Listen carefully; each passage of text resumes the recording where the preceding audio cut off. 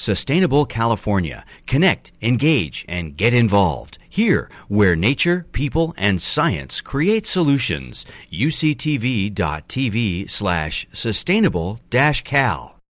One of the reasons the atmospheric river subject is so interesting is it's so vital to the ecosystems that we depend on, as well as our snowpack and our water supply for urban use and the like. Many of you know, of course, we had a very wet winter. This photo's from up near Sacramento, and it really illustrates the kind of heavy winter we've had up north, and it really shows how the Central Valley can fill up with water in a way, at least parts of it there. And that channel in the middle is called the Yolo Bypass, and is an area that is allowed to flood and relieve pressure on the main river that otherwise goes through Sacramento.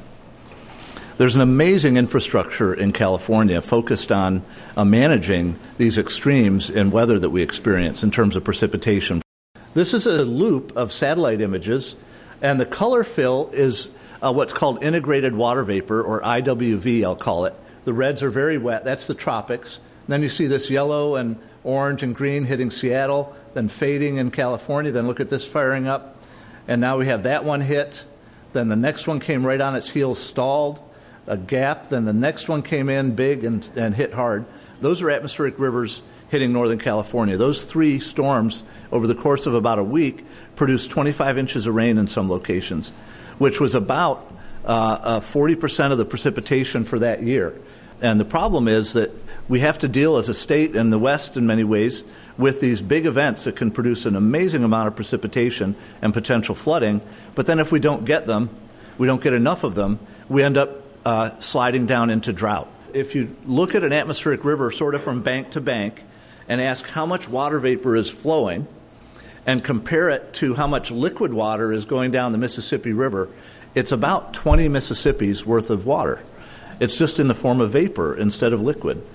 And in fact, our most recent analysis, we've added 4 more cases to this from last winter. We're now up to about 25 Mississippis as the average of our 21 cases. That also corresponds to about 2 Amazons. So we're coming up with new units here. And if anybody's into water at all, you might know what an acre foot means. And you can pretty much guess what it is, right? It's an acre of land area with a foot of water on it. That's enough water, by the way, for about 3 or 4 households for a year on average. All your gardening and water in the house and all that. And one atmospheric river, if it transports for a day, you add up the amount of water that goes by in a day in the form of vapor, it's about 20 million acre feet. So if you think of the Sacramento River, I know most people don't have numbers in their heads around this, but the Sacramento River, the biggest river in California up north, its whole discharge for the year is about 25 million acre feet on average. So this is essentially the equivalent in one day of the amount of water that is coming down the river, the Sacramento River, in a whole year.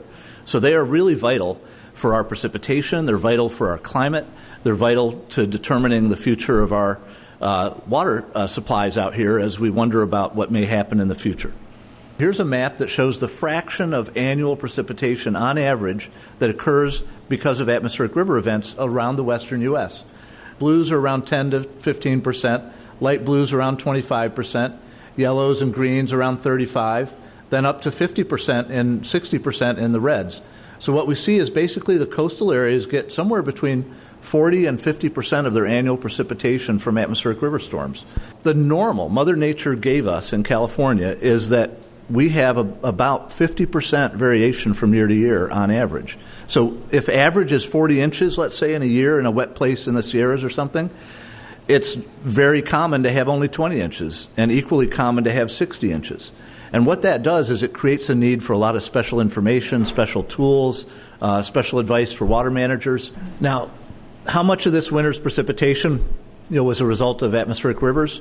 We now have the methods to look at each storm and ask the question objectively whether or not it was an atmospheric river event.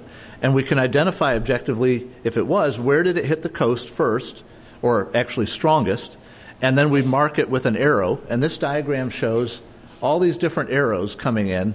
Each one represents a different atmospheric river hitting the west coast somewhere. Now, an arrow might hit right here, let's say. Doesn't mean that AR didn't hit farther south. Often these will propagate south, but it was strongest at this point, so that's where we show the arrow. There were over 30 atmospheric rivers hit the west coast, 30 in California alone. Normally we might see about a dozen. So we're well over double normal. The other thing I want to highlight is we now have a scale for the strength of ARs, weak, moderate, strong, and extreme, based on how much water vapor transport they're doing. And we've color-coded these accordingly, where red are the extreme ones. And in this case, each of these 3 red ones, on average, would only occur about once every 3 years. So we're seeing, not only are we getting more atmospheric rivers this winter hitting the West Coast, but we're also getting stronger ones than we would normally see.